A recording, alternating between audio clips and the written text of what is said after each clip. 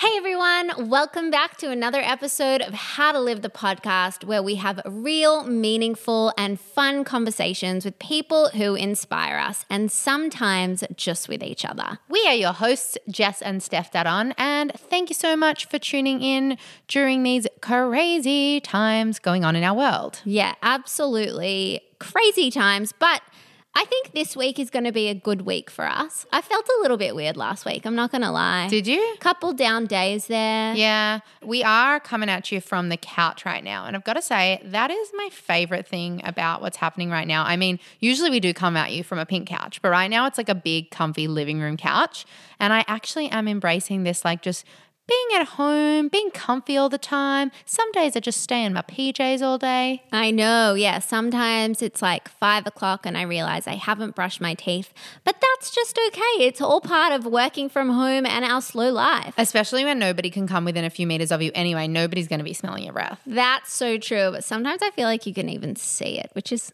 a little bit gross, maybe too much information. So last week we chatted a little bit about how we're trying to kind of find our space where we can help and influence and impact positively within this COVID situation. And we've been thinking more and doing some brainstorming on the tubes front. So obviously we have the How to Live side of things, which is our podcast, but then we also have our shoe label tubes. And we have decided that because we did luckily get our autumn-winter shipment in time and we've been able to launch this incredible collection, we have a lot of shoes right now, and we've decided that we are going to be giving away 500 pairs of shoes to people who have lost their jobs. We feel like it's the least we can do to send them a beautiful pair of shoes, put a smile on their faces, keep them feeling comfy, and just make them feel a little bit special in this time that's really, really tough for a lot of people. Yeah, I think a gift like that can really go a long way. And I know I've been brainstorming personally about little gifts that I can give my friends and people that aren't doing that well. So this is just a way that Tubes can kind of give back and show that, you know, we do really care and we want to help. And we feel like this is a really great way that we can rally around our community and really offer something positive in a time that doesn't really always feel that way. So if you do know anyone that you would like to nominate to be given a gift, or if you yourself qualify as someone who's lost their job, please head to tubes.com and we would love to hear from you. Just need to enter a few details and we're going to be sending you off a pretty new pair of shoes. Which kind of also is why I said it's going to be a good week for us, because I feel like it puts a really nice tone on it. Like last week I felt a little bit like I was floundering and I didn't know how to help, but I feel like this week is going to have a really nice focus to it, and I'm really excited to start connecting with people and seeing their reactions and just kind of starting to give back, which really excites me. So true. And I feel like by giving to others and thinking of others at this time, it really helps us to feel good with ourselves rather than if we're all worrying about ourselves, kind of thinking of the bigger picture. Exactly.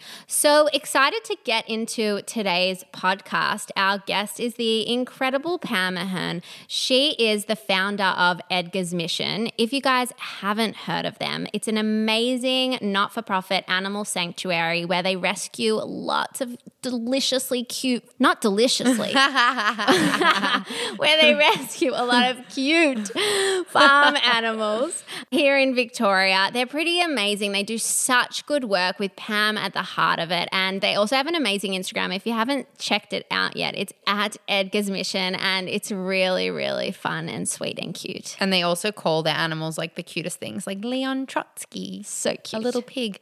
So Pam shares some unbelievably heartwarming stories with us today. She talks about how she started the animal sanctuary. She shares some of her favorite animal rescue stories with us. And she talks about how she's learned to talk to people about animal welfare in a way that's kind and not confronting, because that was something that really stood out to us as one of Pam's gifts. So she shares that with us, and obviously so much more. And in this one, we actually did go to Edgar's Mission to record the interview. So if you hear barn noises or animals in the background, or a little rain on the shed that we were sitting in, yeah, please do excuse us. But it's a really excellent conversation, and we know that you're going to absolutely love it. Here is Pam Ahern.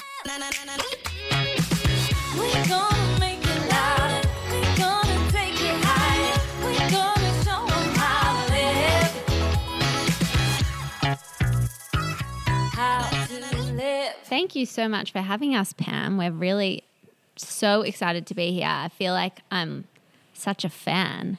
As we were driving up the driveway, I was like, oh my God, I can't believe we're at Edgar's Mission. This feels so surreal.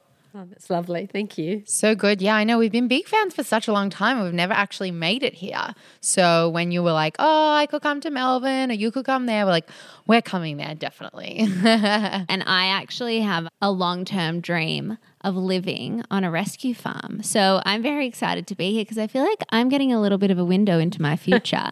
And I kind of wanted to ask you, what does your day-to-day look like here? There's never 2 days the same. They are always different. Sometimes they start earlier, sometimes they start late, but one thing, they always end very, very late in the day. Oh, really?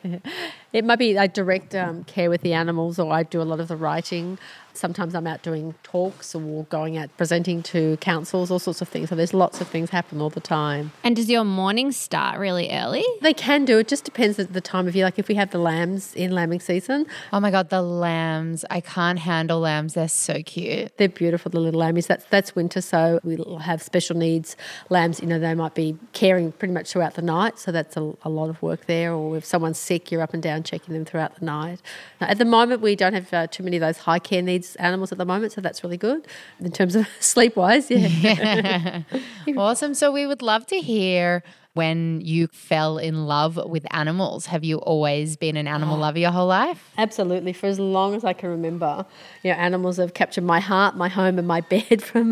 I had a stuffed toy, Smokey. It was a little grey cat, and that was the first animal that really, really enchanted me. And then we had 2 cats growing up in suburban Melbourne, and a goofy Labrador named Laddie, who used to occasionally mistake me for a tree in the backyard, but that was okay.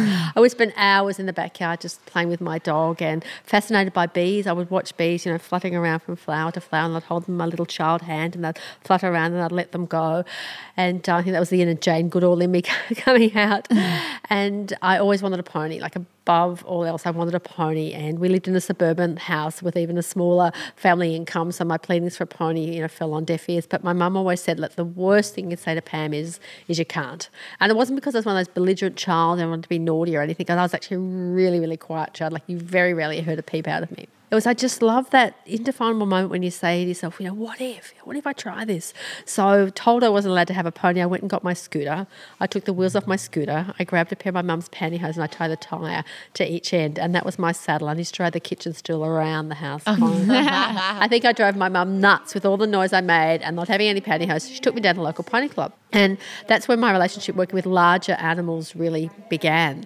And I got my wish for a pony, and gosh, I really blew that out of the water. I became a very, very successful equestrian, going to all sorts of horse shows and agricultural events throughout Australia. I was national champion rider, and I've won the Gary Owen a couple of times, and awards that, you know, that little childhood girl could never ever dreamed of winning.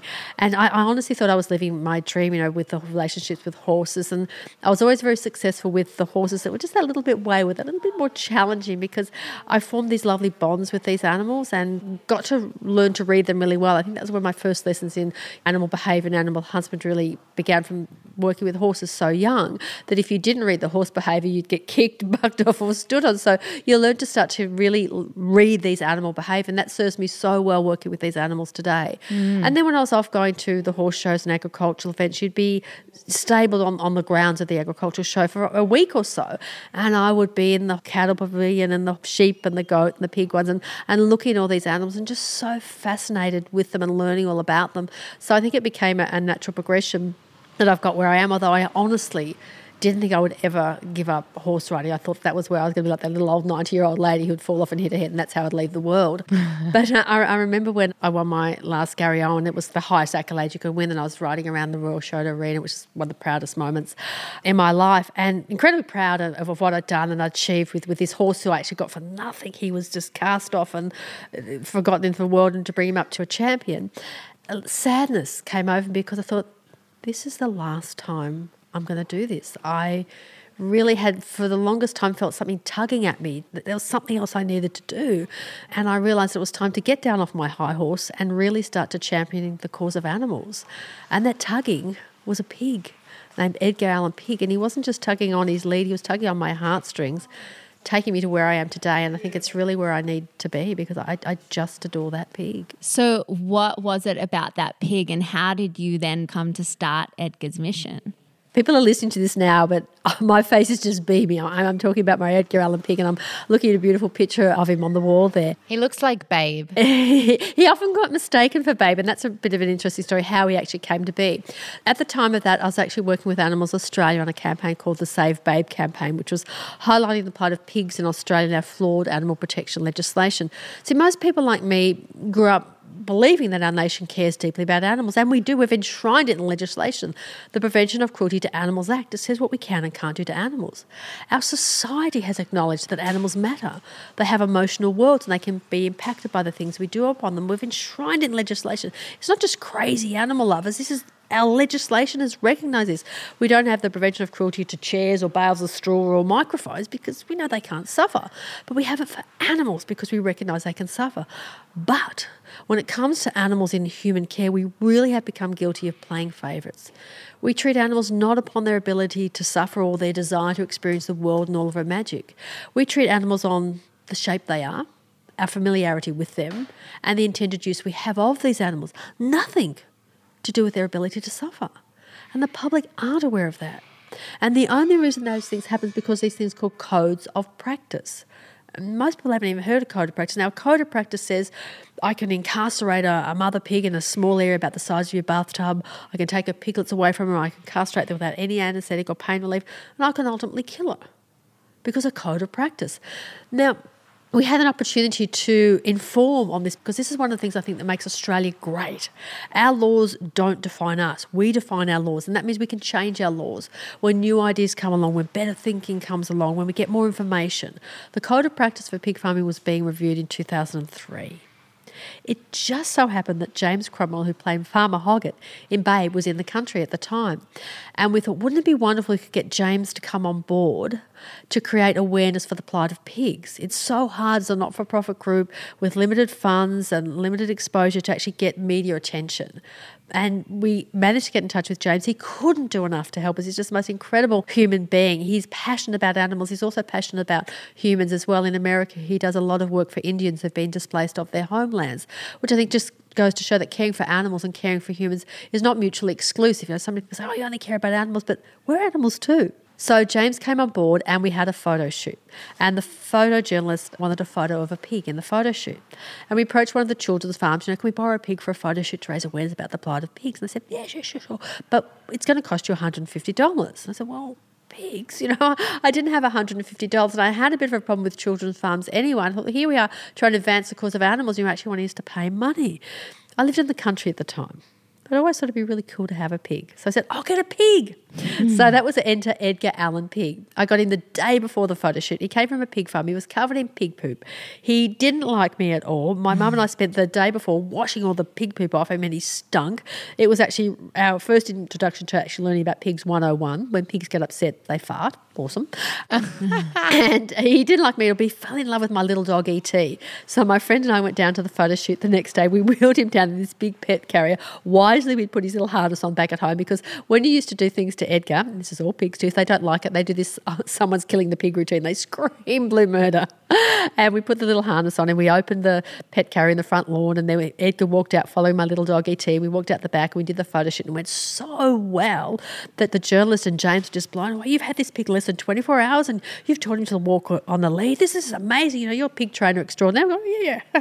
And then James said, look, this is really good, getting people to connect with the pig.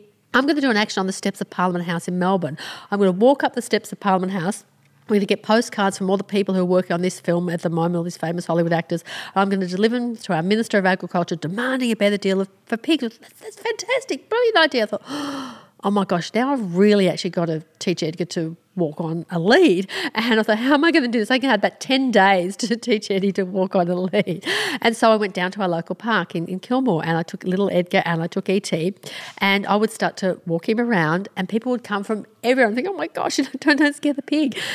I had nothing to worry about. Edgar was the most amicable pig you will ever find. He loved belly rubs. That was the way to his heart. You'd rub his belly, and he'd flop on his side, and you'd rub between his back, and people's faces were lighting lighting up. They go, oh my gosh, he's so clean, he's beautiful, he's smart, he's better than my boyfriend. And that got me thinking that the very best ambassadors to change the way people think about the animals who are farmed for food and fibre are the animals themselves. I can speak to people's minds, but Edgar just oinked his way into their heart, and he reminded them that they really should be there and not a little bit lower.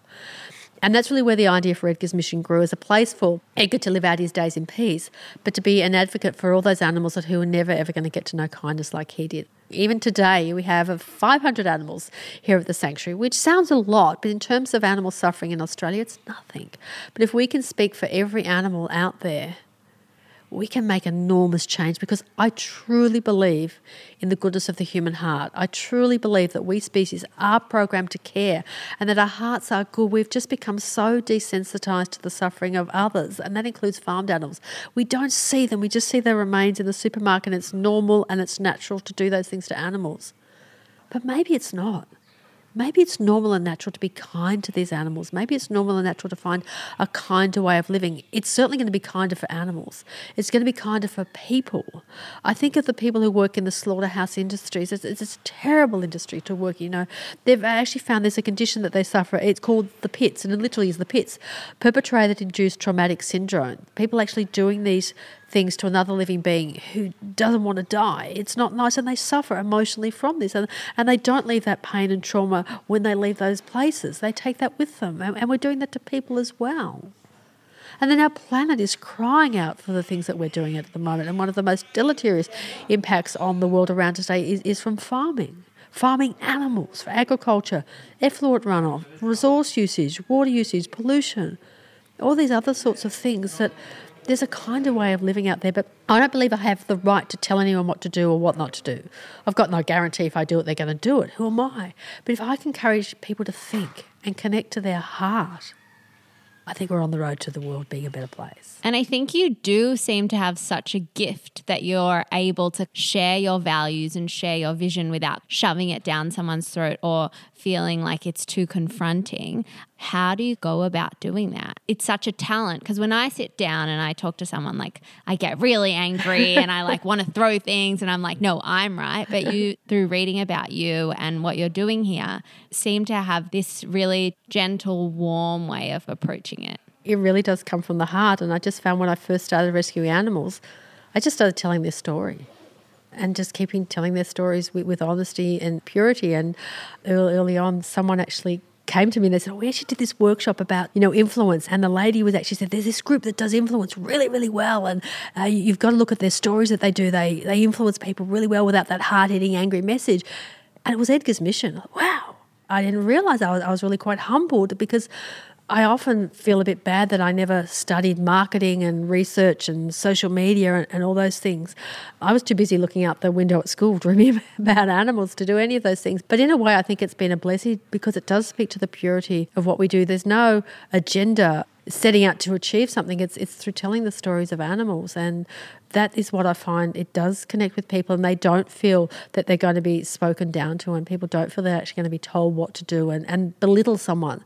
No one is ever going to change their way of thinking because someone belittles them or demeans them or makes them feel less than good. But just telling the story about animals, and over again people hear, wow, I didn't know that. I recently wrote a story about a little hen that came to us. I called her Lovely because she was just so lovely. From the Battery Hen Industry, she was found by a member of the public who saw her by the side of the road early in the morning, and then she went back later in the day after work, and the little hen was still there, just trying to eke out an existence on the side of the road. The goodness of the human heart saw an animal in trouble, and she knew what she chose to do next would determine whether that animal lived or died. So she contacted us. We were able to go down and rescue the hen and bring her back here. And then telling that story, I think when people actually see an individual animal in trouble, I get calls every day of the week from someone who's seen whether it's a cow with a bit of wire around its leg or a sheep running down the road. They want to help. We want to do something. People just don't know what to do. We don't see the individual suffering of those animals in a flock of sheep because they're there. It's so normal and natural to drive down the road and you see these animals on the paddock and you think that's what they're meant to do. But when you see an animal as an individual, as a living, breathing, feeling being, that really impacts you. And when I was telling Lovely's story, I was telling, one of the things that we've had to do for Lovely to help her survive is actually we have them implanted with a hormone implant to stop them producing eggs. But people think, well, hens produce eggs. That's what they do. But not 300 eggs every year. Like the Asian jungle fowl from which these birds have been descended and which we have selectively bred them from will only lay a handful of eggs every year. But through selective breeding, we now have a little bird that lays over 300 eggs every year. Her little body gets worn out. She starts to leach calcium from her bones to make the integrity of the shell of that egg. And then she just runs out of calcium altogether. So there'll be no integrity of the egg. So the egg actually can't pass out through the oviduct. So it'll get stuck in there and it'll start to rot. And she gets a thing called egg yolk peritonitis and it will kill her. And we've seen that happen over and over again with the hens here. So now we try and circumvent that. So we actually stop them producing eggs. So we give them a hormone implant that stops these little hens producing eggs. It gives their body just go, I can get better. I can put all my energy into growing my feathers. I don't have to start pumping out eggs. I can look after my body. But even the hens that we have here, we still have to worry about them getting brittle bones because they have leached calcium from their bones. And I, for one, didn't know that. I didn't know that. I love animals. I don't want to contribute to that. But we don't tell people whether to contribute to that or not. We say, here's the information. Every day of the week we're voting for the world that we live in. And it's one of the most important things that I tell school students when they come and have a talk is that the world that we live in is shaped by the individual votes that we make. Most people think we only vote at election time. Every day of the week we're making a vote for the world that we want to live in. Everything we put in our supermarket trolley and everything we leave on the supermarket shelf is a vote for the world that we want to live in. And empowering people to find out that information. When we vote at election time, well, we know what those political parties stand for. And we tick which one appeals with. There's all lots of different political parties. There's no right or wrong. There's all different political parties. We have to work out which one aligns best with our values. And that's the same with our foods. It's the same with our sports. It's the same with our lifestyle. All sorts of things. We have to pick which one of those aligns best with our values because that's the world we want to live in. And really empower people that you can make a difference. And when you go on our kindness trail, it wanders all around the sanctuary. It's got quotes from some of the finest human minds. They're there to inspire you, to challenge you, and some just to make you laugh. One of my favourite ones is anyone who thinks that they're too small to make a difference has never been in bed with a mosquito. That's actually by Ingrid Newkirk, by the way. Yeah, I think I've heard that before. That's amazing. Yeah. I love it. A mosquito is so true. so tiny, but it'll buzz around in your room and they'll make you get up out of bed. If a mosquito can make that much of a difference in our life, what can we make in the world today? You started to talk a little bit before about how we have these laws for the protection of animals, but I think a lot of them from reading your website are around protection of dogs and cats. And I think people don't really connect to other animals in the same way and realize that they have this full spectrum of emotion and little personalities in them as well. I have a dog and my best friend's not a dog person, but through hanging out with me and my dog, she's like, I've realized now he's got his own quirks and he's got a personality just like a human. What are the personalities of animals that you've seen firsthand? Everyone is absolutely different. And people say, well, tell me about pigs. I go, which one?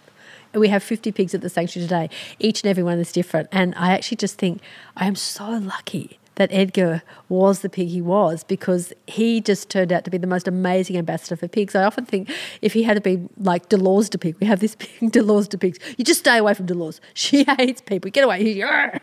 And imagine if I tried to get Dolores to walk up the steps of Parliament House. It wouldn't have gone well. Everyone is different as we are. And this is the thing, the beauty, I think, of the sanctuary here, that people get to meet these animals and see them as individuals, see the different personalities pop up. Little Leo Tolstoy, he turns up at my back door and he hits the glass because he wants to come in and go and lie on the dog bed. And people go, he thinks he's a dog. No, he doesn't think he's a dog. He thinks he's Leo Tolstoy. Is he a lamb? He's a little lamb. Yeah. He's a little lamb. He fell off a slaughterhouse-bound truck and hit his head and fractured his skull. A member of the public found him in the gutter. He was nearly dead. He was barely 24 hours old. They knew what they choose to do next was going to determine whether that little guy lived or died. And that's how he came to us. And we had no other lambs at the time, and so he spent a lot of his early life just with me and getting his little wound to heal. And he follows me around everywhere. When we think of a dog, we put that label on the dog, but these animals see themselves as an individual. That's who they identify with, not that what we cast a sheep as or what we cast a cow as. They see themselves as an individual. And that's one of the things that I'm so proud that we do at the sanctuaries. We allow them to be individuals. We give them as much space and much enrichment as we can so they can have choices about their life, not our choice. They can get up from morning and go, where am I going to go today? People say, where are the sheep? Well, I don't know. They're in their paddock, wherever they want to be. One of the things when we came, we made the paddocks bigger.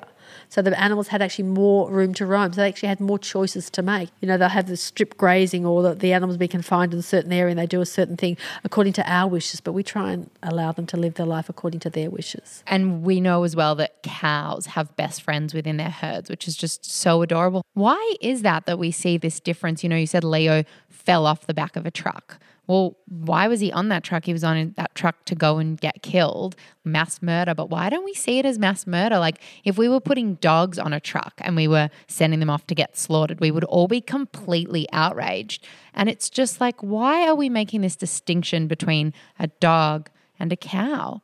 It's become a social norm, and we've grown up believing that is true because everyone else around us is doing it. One of the lovely stories I love to tell the smaller kids is the Emperor's new clothes, about the two shysters who came along and hoodwinked the Emperor to thinking that cloth, which was actually nothing, was a magic cloth he put on, and only wise and wonderful people could see the cloth, and the kid goes, hey, the Emperor's wearing new clothes.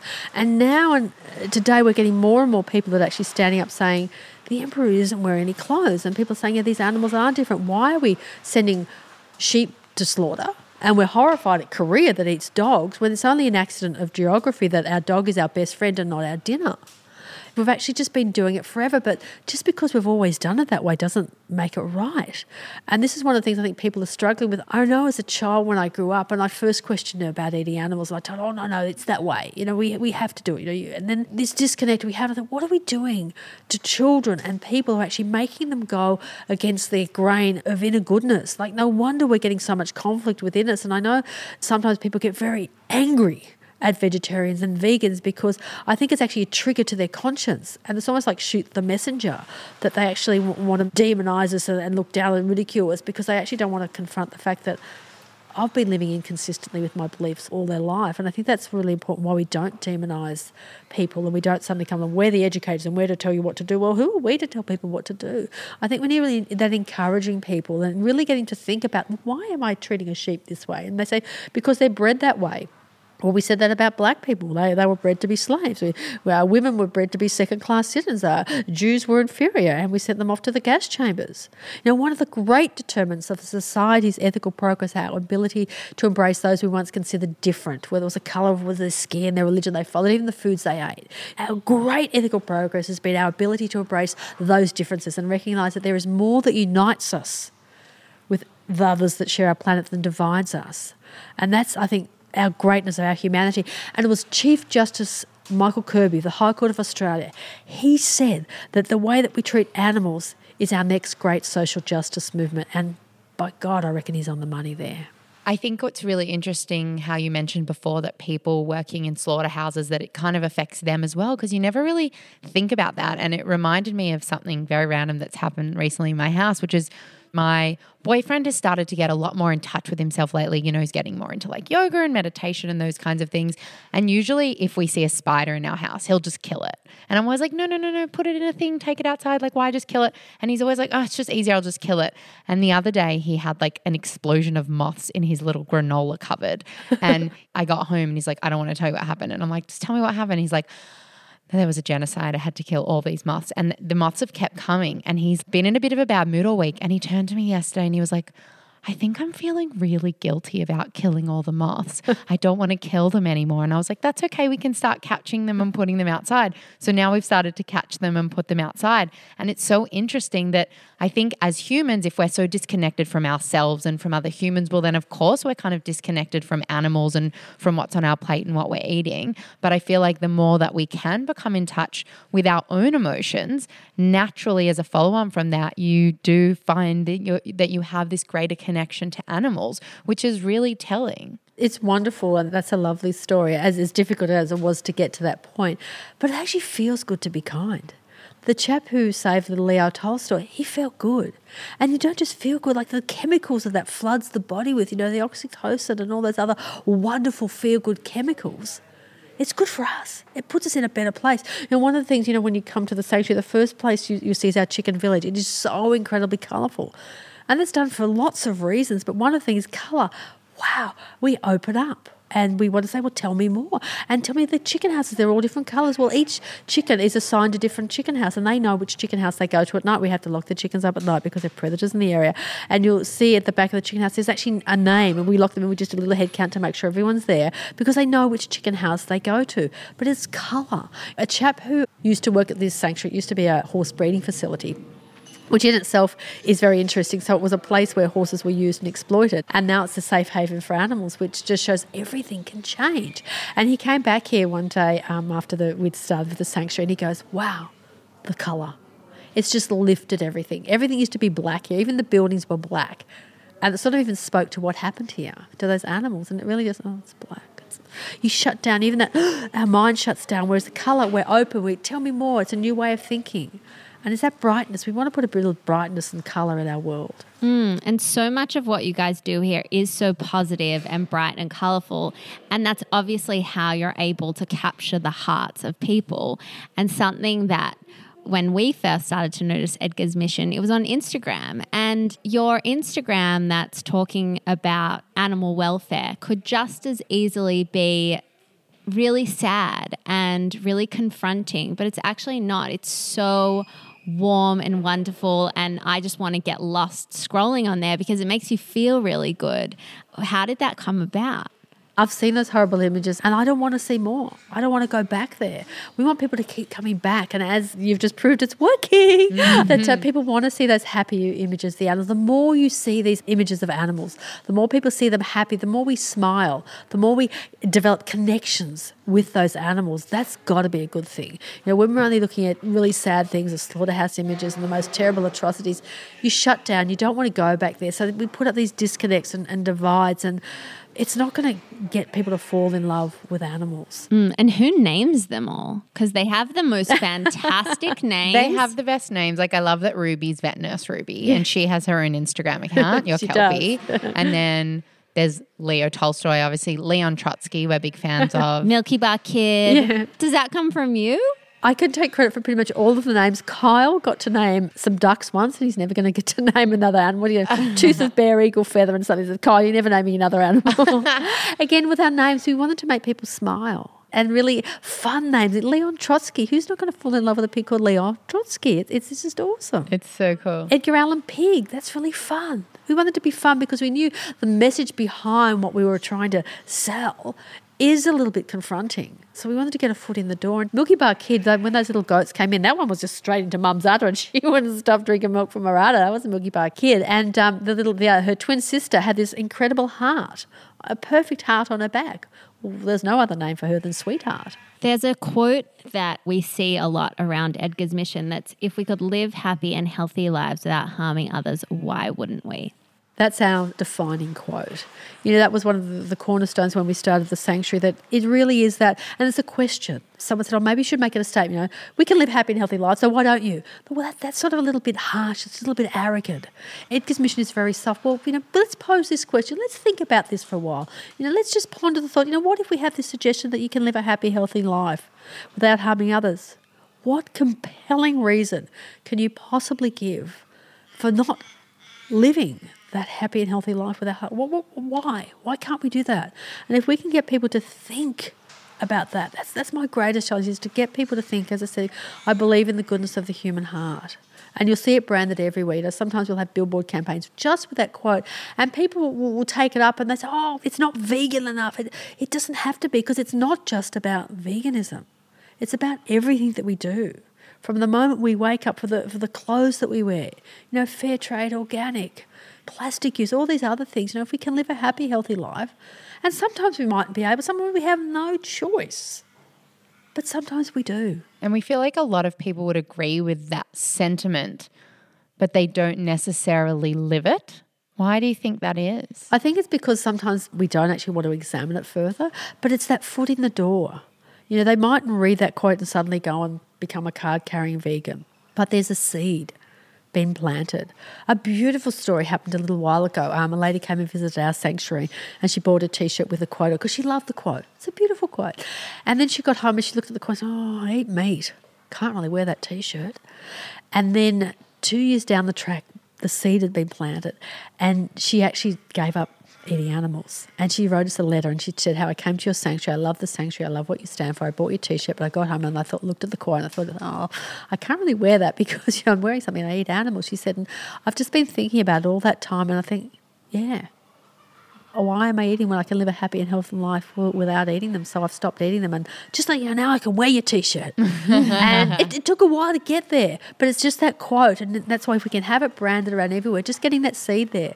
And this is the thing, when you actually get people to think about these things and develop them for themselves, like I can tell you something. And you go, yeah. But if your brain actually starts pondering it, it starts making pathways. And the more that pathway is established, the more that thinking will be common and the more it will become actually your thought. But when someone tells you something, it's different as opposed to you actually working it out for yourself. And if someone does kind of read that and it does resonate, you're right. Being vegan feels like a very drastic, big, confronting, overwhelming goal. But what are like the small, everyday steps that you can start to take? Look, there's so many things. You go to the supermarket and there's so many alternatives to animal products there. Start exploring the different foods that you can eat that don't involve animals. There's so many alternatives there. Going out to restaurants that have vegan options, supporting those places. Looking at the clothes that you wear. One of the things that when we started Edgar's Mission, the first T-shirts that we had, they were cheap little black numbers that we got from China. And I was thinking about that. I thought, gosh, actually, that's not really kind to people. So now we try and source fair trade and organic clothing that we sell in a shop and getting people to think about those things that they're doing, cosmetics and household products, not tested on animals. That was my segue into animal rights and activism, was a little ad in a newspaper for cosmetics that weren't tested on animals and household products. I thought, yeah, I love animals. I was rescuing cats and dogs and I want to help animals. So I sent away for the list. And it was only an A4 sheet of paper and it would get updated every now and then with, new products coming on. Because you've got toothpaste here and you've got toothpaste here. This one's tested on animals. This one's not tested on animals. Well, I can make an enormous statement about animal testing by buying the one that's not tested on animals. So I would get the list and it came out one time and there was an ad in there for an anti-fur rally in Melbourne. And I thought, well, fur's really cool. We don't need to wear fur. I'd like to go along to the rally. So I rang up the lady who was organising the rally and the conversation we had, it was actually very, very founding and grounding in my style of activism. And it was organised by Animal Liberation. So I was really nervous about ringing them because my dad warned me about those liberationists, the communists, the wackos, the hippies, the terrorists, So I said, look, I'd love to come along to the rally. I said, but, if I eat meat, is that okay? And she said, it's not so much what's on your plate, it's how it gets there. Will you think about that for me? I said, yes. So I went along to the rally wearing my leather shoes and leather belt and woolen skirt. And I was always I'm still a shy person today, that's where I wear a hat. And I was listening to the conversations that were buzzing around and they were talking about this book called Animal Liberation. And it came up all the time and I thought, I was curious. It did have the word animal in it. So I got a copy of the book. And I was reading the Dust Jacket and it was talking about Peter Singer when he was in England and he was taken by a mutual friend to the local chapter of the RSPCA. And they're talking about animals and how they could better the world for animals and they're getting on really well. And then it came time for afternoon tea and they served ham sandwiches and Peter Singer thought, well, that's odd. And I thought, oh my gosh, he's got a point. So overnight I became a vegan. And I wasn't a very good vegan because I found out down the track the word was actually vegan. I've been pronouncing it wrong. This is like over 30 years ago and there wasn't many vegans around, clearly. And the only non-dairy milk you could get at the time was this powder stuff. It mixed up with water and it tasted absolutely disgusting. But there was no way I was going back because I realised what dairy meant to a mother cow and a baby. I raced out and bought tofu because that's what good vegans ate and it tasted disgusting because I ate it raw. I didn't realise you had to cook it. And this was the way back then, but there was no way. Everybody came in, Mum, that's it, Mum, we're not having any more meat in our fridge. Poor Mum had to come along on the journey to veganism today. But, in our supermarket here in Lansford, it's a country town, 1,204, actually 1,207 because you guys are here today. And they sell oat milk, rice milk, soy milk, macadamia milk, almond milk. They have vegan ice cream. They have vegetarian burgers that are actually vegan. This is in Lancefield, little supermarket. This is just amazing. The choices out there today are just amazing. The choices are getting more and more. We were looking in your shop before and we can see that there's like vegan Nutella, there's vegan Smarties, there's vegan Cheetos. You've got everything that you could possibly want in 5 years. Can you imagine how many options there are going to be? And it's awesome because it's diehards like you got it started by becoming vegan when it was really tough. But I feel like the reason that everybody is going to start moving towards more animal-free products is because the more that's out there, the easier it becomes. Oh, absolutely. Even like the little town of Lancefield now, when we first started, people would go there after the tours at the sanctuary and they couldn't even get soy milk. Now she actually has a big sign plastered out the front, vegan options. Like, they have vegan pizza nights, and there's the most amazing vegan pies she makes in there. And do you think that that's inspired by Edgar's Mission a little bit? Because you must be a very big thing in Lancefield. Absolutely, yeah. She loves our tours. It's been enormous for business, and that's saying that there's business in it. People coming to the sanctuary, they fuel up and get petrol in town, and they might buy some snacks at the fruit store for the animals here. And there's business in the sanctuary like ours, absolutely. So if people are chatting to their friends and their friends don't necessarily agree with them, they have opposing stances on animals, what are some things to keep in mind when people are chatting to their friends? How can they kind of start to open them up a little bit? I think kindness is really important, and measuring what we do. Imagine, someone trying to convince you or to influence you to a way of thinking. And anyone who's aggressive or speaking down to people, just put your defenses up. Finding that commonality. If someone has had a pet cat or a pet dog and talking about that, getting them to tell you about their cat or their dog that they love, their face will light up. And, oh, wow, I met a pig the other day that, he loved his belly rub too like that. Yeah, he was called, Roger or whatever their dog was called. It's finding that commonality and really working on establishing that commonality. And I think when we find that there is more that unites us with a way of thinking, we're going to bring people along. But once we put the divides up, you've got a dog, you're not eating your dog, but you'd eat a pig, I think that's not really engaging. But finding that commonality between the dog and the pig, that is engaging. Yeah, you're right, because as humans, we like to get real defensive. Just goes up even if you don't mean to be, you do get defensive. So that's really good advice, appealing to them in a way that they can agree with and they will see that point of view rather than putting up something that they can just argue with. Absolutely, yeah. And finding some people may be more interested in health, some people may be more interested in environmental reasons, what matters to them. Yeah, true. My boyfriend stopped eating meat over the last year, and it started as for environmental reasons, and now he won't kill moths. So win. You also wrote a book, The Gift of Kindness, and it's full of heartwarming stories of rescue animals. We'd love you to share one with us today, maybe like a favorite or something that sticks out to you. So Ruby was a purebred working sheepdog. She was bought for $1,000, and the guy wanted Ruby to work the sheep, and Ruby was really interested in working the sheep, and he got really cross with Ruby because she didn't do what she was told to do, and he would beat her and he would get aggressive with her and he would get angrier and angrier, just this terrible spiral down situation. And he then took her around to his mate and said, just shoot this dog. I don't want her anymore. She's too much trouble. She won't work the dog. I've wasted my money. And the guy was to shoot the dog. And he got the gun and was ready to shoot her. And he looked down at the dog, and Ruby just looked up with those beautiful eyes and looked into his soul and said, mate, do you really want to do this? And he didn't have the heart to shoot her. He looked at that animal and he didn't want to kill her.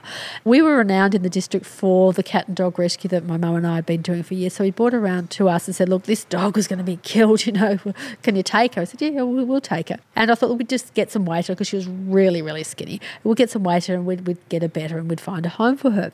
She was so traumatised that you'd look at her side was all something would bang and crash. And even today, if something bangs and crashes, she gets a fright and she wets herself. And it was so sad to see this beautiful dog that was so abused by the worst of humanity, rescued by the best of humanity. So we were looking after Ruby and we were trying to get her fatter and on some weight. And in the meantime, she found her calling and told us that she was meant to be a tour guide and give pats and kindness to all the people that came to Edgar's Mission. And she does that when we have a tour. You go, Ruby, there's a tour. And she races down and she goes bounding up to the people and she works the crowd. She literally works the crowd, goes up and leans up against everyone for a pat. And we've had groups come here of women who've been abused and she's so beautiful with them, or disengaged children, and she works the crowd with them. And you see these kids that have never smiled and they smile before when they've met Ruby. And her vet nurse title came about because she'd always be helping when I'd have the sick little lambs that would come in. She'd like to lick their faces, or she'd just like to curl up asleep next to them. And we're making a video one night and I had the little lamb and I'm going in and Kyle's going to go, oh, come on, vet nurse Ruby, you better help. And just that little tagline, vet nurse Ruby, so it's just stuck. So she's our vet nurse. And now people can find her at Vet Nurse Ruby. Our mum is obsessed with her. Our mum loves to send us like cute animals on Instagram all the time. And a lot of the time they're from Edgar's Mission or they're Ruby. And when we said that we were coming here today, she was thinking about coming with us. And when she realized she couldn't because she actually has to take her dog to the vet, she was like, oh my God, please give Vet Nurse Ruby cuddles from me. She's in love with her. It's really lovely how this dog who, should have been shot has this worldwide following, and she's just spreading that kindness and love that she was given. So beautiful. And there are so many different kinds of animals here, even like that you've got Ruby, a dog, and then we saw a cat when we were walking to the bathrooms. I have a cat and Steph has a dog, and they kind can't even be in the same room together. Does everyone get along, or are there politics? Like, how does it work? That's something that we often get asked. How come our cats get along so well with the other cats and the birds? And Ruby goes into Chicken Village. And again, that serendipitous thing, we never set out to make everyone get along. They just get along. I think it's the power of Edgar's mission. And then there is the power. We have been impacted by bushfires twice now. At the other sanctuary, the Mickleham bushfires, we saw them start the day. We thought, they're 40 kilometres away. They're never going to get to us. By that afternoon, we had the emergency services coming around and telling us we had to get out. You're going to be impacted in an hour or so. Get out. 3 more people came around and said, you're going to be impacted. Get out. We can't save you. There's fires all across the state. We don't have enough equipment to protect you. You've got to get out. There's no way I was going to abandon my animals. I've saved them once. I'm not going to abandon them when they needed me most. 3 of us stayed behind to protect the animals at the sanctuary. And the fire came up literally to 500 metres the back of the property, and she forked around us and went to the east and went to the west, and we're in the middle of where the fire went, and we were safe. It was a pretty scary time because the smoke was really bad and everyone was cut off. We couldn't get food in or out. We couldn't get anything. No one could get into us. If we left the property, we were never going to get back in, so we stayed there. And then when we moved here, not long after we moved here, we had a fire in the Cobor forest, and it was a controlled burn that got out of control. We're just looking out the office and we go, oh my gosh, that fire's coming our way. It was less than a kilometre, shot up Bridie's Lane, came within about 100 metres of our front gate and go, oh my God, that's Edgar's Mission, and went to the north. Oh. And there would have been no way out for us. It was coming up there, and it was really quite scary, that one. So I don't want to test our luck again, but someone was looking after us those times. I heard someone say the other day that Mother Nature rewards kindness. So obviously Mother Nature was looking after you then. We'll go with that one. Yeah. So if what we've talked about today is really resonating with people, how can they get involved and help with Edgar's Mission? Well, there are lots of ways, you can get involved, and people are always looking after money, and money helps us do what we do. But there's so many other ways people can help us, like liking and sharing our posts on social media is just a great way, keeping that love going. And it also buoys our spirits, when people say nice comments about us, it makes us feel good. And just sharing those posts with family, friends and co-workers is a great way to do it. Volunteering at the sanctuary is a great way to do it. We've got Be Kind to Animals Week coming up in October. That is something that we'd really love everyone around the country to get on board and help promote Be Kind to Animals Week. There's so many ways that we can help that you don't have to do with money. Money's good though. We'll take the money as well. I actually set a goal for myself this year that I wanted to volunteer in something to help animals, but I was like, I don't really want to go to like Pounds because my heart can't handle that. I feel like I'll be too sad. So I would like to volunteer at Edgar's Mission. Yeah, we have Helping Hand Days, that day or Sunday. So if you just jump on our website, edgarsmission.org.au, go to the volunteer and sign up for a volunteer day. Amazing. I'll be here. And you also have the tiny houses, right? Yep, tiny houses are awesome. That was just incredible luck. I was telling one of our donors about the tiny houses and my idea, and she goes, wow, that's amazing. And I said, yeah, but they're really expensive. She goes, no, they're yours. And they bought the tiny houses for us. Oh. And it's just amazing. They're so beautiful. And it's really lovely because we are so blessed to live in this beautiful part of the world, and to share that with members of the public is really awesome. Yeah, such a great wedding present or birthday present. I've been looking at those for a while. Awesome. Well, we always end off our interviews with some quick fires. So we wanted to ask you, what is your favourite animal? Whoever I'm standing next to. That's such a good answer. I don't want to offend anyone. So Ruby, that's you today. What's the first thing you do when you wake up? Get out of bed. Is it to the sound of roosters? You don't have to set an alarm clock, right? My body just wakes up. Do you have any good book recommendations? Oh, I love books. My favourite book used to be Jonathan Livingston's Seagull, which I still think is amazing, but I've just fallen in love with, and I'm going to forget his name, Charlie Macy. Is it The Horse, the Dog, the Mole and the Fox or something or other? Oh my gosh, Charlie Macy, just look it up. It's fantastic. What's your favourite meal to eat at dinner time? Because you also have a cookbook, right? Which we were just looking at. Well, I've compiled the cookbook. I really must point that out. My mother, you mentioned, Pam's cookbook, she rolls around the floor in laughter because baked beans on toast is probably my culinary specialty. But it's compiled by myself from amazing chefs around the country. Again, the goodness of the human heart. These people just gave us these recipes for free. They didn't ask for anything in return, to just put them in the book. And it's a wonderful book. And if you want to cook any of the meals and invite me around to help you eat them, I'll be there. I love food. And how many animals have come through Edgar's Mission? Oh, wow. Thousands. We counted the other day. It was like 4,000. Amazing. Well, thank you so much for having us today, Pam. This was so wonderful. Yeah, really special what you've built here. Thank you so much for having us here today. And for doing all the good work. Oh, well, thank you for the good work that you're doing. There's so many people out there doing great work to make the world a better place. Thanks. That was the wonderful Pam Ahern. Hope you had a brilliant time listening to that episode. Just really loved getting to go to that animal sanctuary. We did have a little bit of a tour around afterwards and saw some of the incredible work they're doing and got to see some of the really cute animals. We got to pat some pigs. Oh my goodness. They were so cute. Pigs are way bigger than you think they are, guys. Oh, pigs are huge. Massive. And Pam was actually saying that sadly, because pigs often get killed before they grow fully, they didn't know how big pigs could actually grow. Yeah. Huge. Yeah, there was a photo there of Edgar, the pig, and towards the end of his life, fully grown, and he was ginormous. kind of like a mini cow, like a cow with short legs. Not even mini though. It looked like it was out of a movie. I know, it didn't look real. So I did love that quote that they have there. If we could live happy and healthy lives without harming others, why wouldn't we? I feel like that's something to think about for everybody at the moment, harming others in general. And I think the world is coming together in such a beautiful, kind and positive way. So hopefully we can continue that. Yes. If you like this episode, please, we would absolutely love you to help us get the word out. You can do this in a few ways by rating us 5 stars, leaving a comment below, also sharing it with your friends. If you know someone that would love this conversation, please do share it with them, and also share a photo on Instagram of you listening to the podcast with @HowToLive. We would just absolutely love to see it. Also, jump on over to our Facebook group, which is How to Live the Podcast. I'm going to be sharing my story of how I rescued Panther, who is our beautiful golden retriever.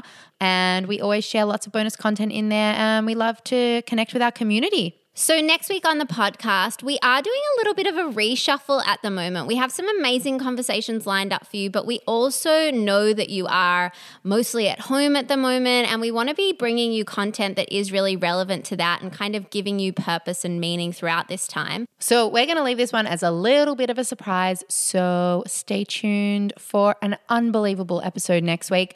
And we do hope that this week you have a beautiful week.